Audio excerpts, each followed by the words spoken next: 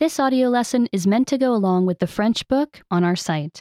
Be sure to get your book at FrenchPod101.com. Prêter. Sharing. Je peux prêter mon jouet à Sam.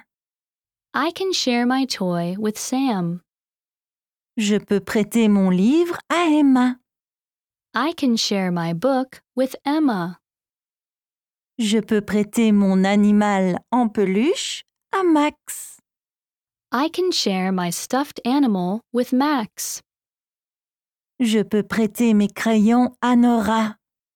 I can share my crayons with Nora. Je peux prêter ma peinture à James.